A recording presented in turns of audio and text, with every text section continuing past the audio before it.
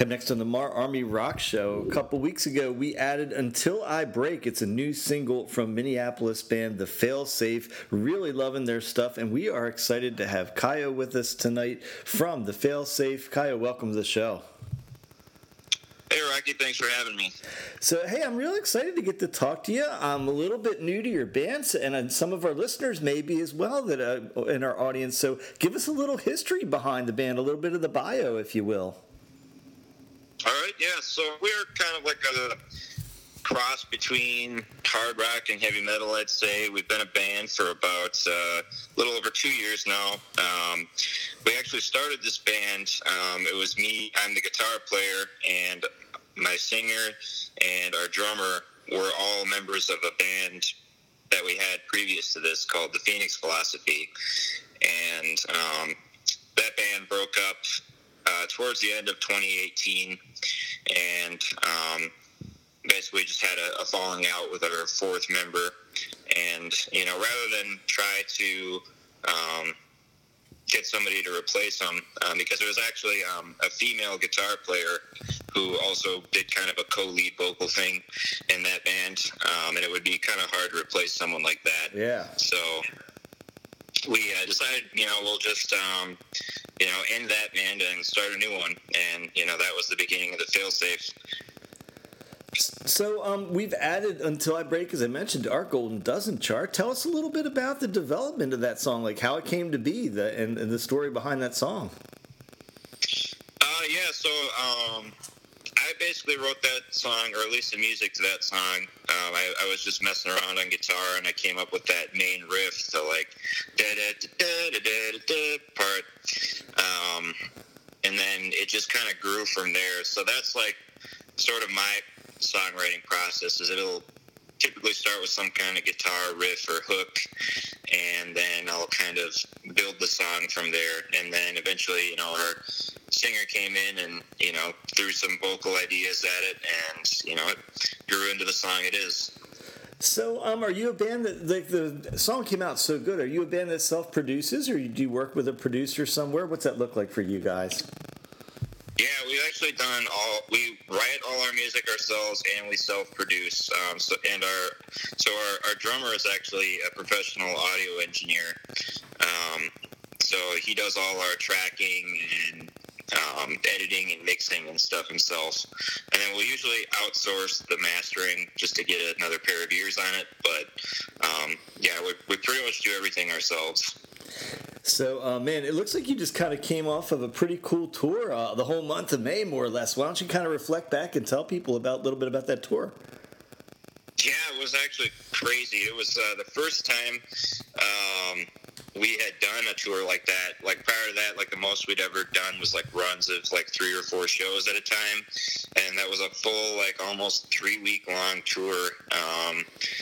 It was 14 dates we were on, and we kind of started in South Carolina and worked our way through the Midwest from there, and eventually started going south, and the tour ended in Texas. We definitely made a lot of mistakes. We originally started the tour borrowing an old RV from somebody, and it actually broke down 3 times on us.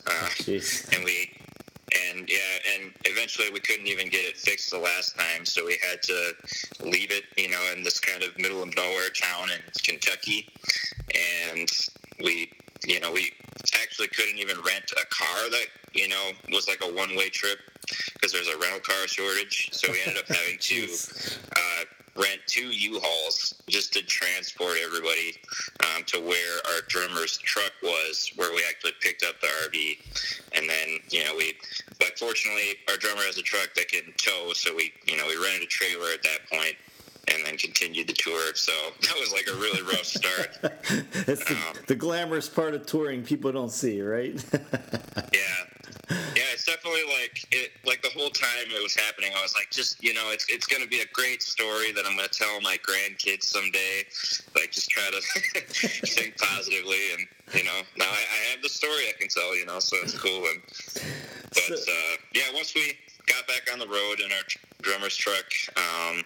Yeah, it went really well. I thought, maybe not quite as much turnout as we were hoping for in some of the shows, but, it's still pretty, people are still kind of getting over COVID and everything. So, but it was definitely a great experience overall. Yes, we're getting back to live shows ourselves. The crowds are a little smaller right now, but, venues are still basing, on rules and things, and so it'll get back there. So anyway, hey, you guys did an interesting cover tune not all that long ago of a song, Come and Go. Talk to me about what prompted that cover tune.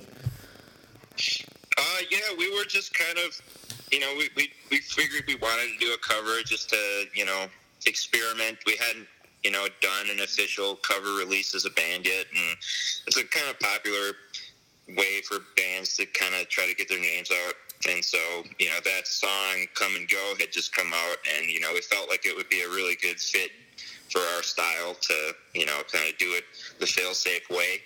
So, we, threw some heavy guitars on top of it, and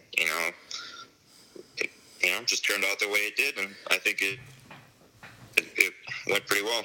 It combines with your style. I like you guys have a real mixture of styles there, and I like what I saw in one part of your little bio. You guys were described. It was, how'd you say, electronic rock band. It'll make you want to headbang, dance, and punch something at the same time. I love that little quote about you guys. I guess talk about that a little bit. Does that style that you have, allows you to kind of play with a variety of different bands? Like, who do you generally pair up with when you tour? Are you doing the harder rock side or the electronic side or the more pop rock kind of side? Yeah. So it's definitely tends to be more harder rock, heavy metal bands that we end up playing with. Our tour that we did, it was A Killer's Confession. They were the headliner, and that band is actually fronted by Waylon Revis, who used to be the frontman of Mushroomhead, actually. Yeah, we know that band. They've been a guest on this show, so yeah, cool. Awesome.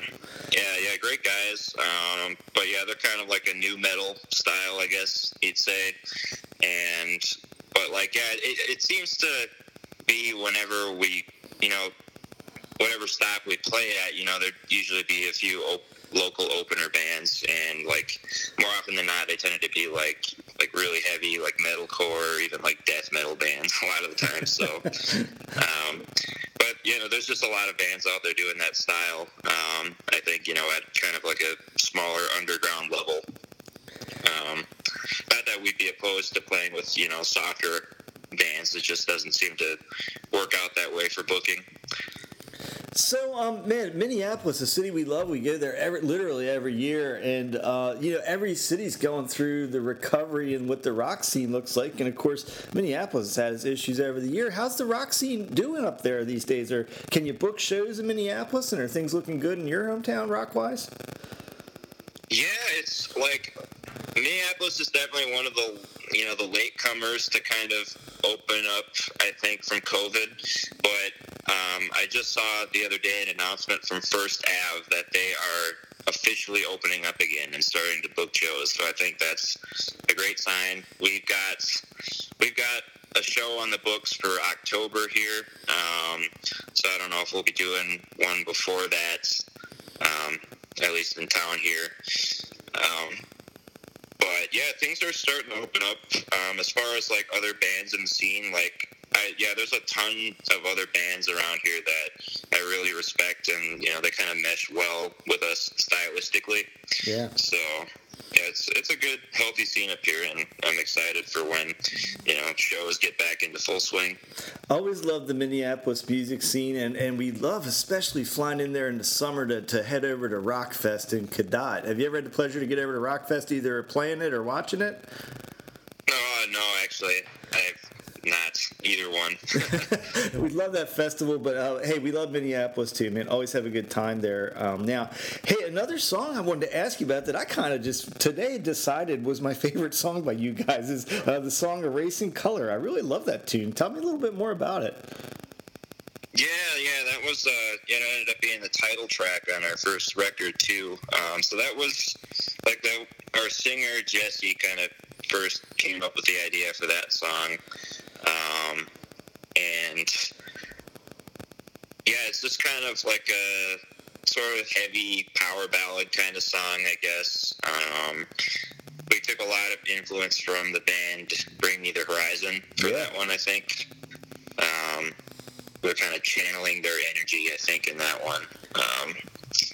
But yeah, it's a good, kind of epic song with, soft verses and, loud, heavy chorus and, kind of an epic breakdown bridge part. It's funny you went to Bring Me the Horizon with it because it's fun. They're one of my favorite bands these days, and maybe that's what drew me to it. Like that song in particular of your guys. I don't know, maybe the similarities. So, hey, what do you guys got planned for the summer? Maybe you haven't planned yet. Are you going to do another tour, or is that a little? I mean, it's tough to tour these days, but are you thinking of heading back out, or what's the summer look like for you guys?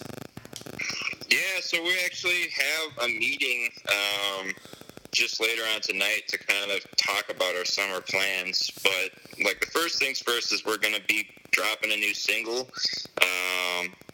towards the end of June here. We're going to make an official announcement this week. So there'll be a new song coming out from us at the very least. And then, yeah, I think if we are what we're looking at for our next tour is probably September, early fall, I think, at this point. And then we might be doing, a few shows here and there, I guess, throughout the summer as well. But we're also kind of trying to spend a lot of time writing, too, because we've got about half the material, we think, for a new album. And, we want to get the other half sort of written and fleshed out. So I'm looking today. I just want to give you a chance to let folks know where to buy merch and stuff. I didn't realize that you had an unplugged CD, and I'll be honest, I haven't heard it yet, but I am curious and would like to hear it now. So let folks know where they can find that unplugged CD and all your other merch. Like, where do you direct people to go generally for your guys' stuff? Yeah, so it's like everything is on our website, wearethefailsafe.com. It's all one word. You can find our merch directly on that page. We've got, CDs and in addition to that, apparel as well, like T-shirts, tank tops, hats, and hoodies.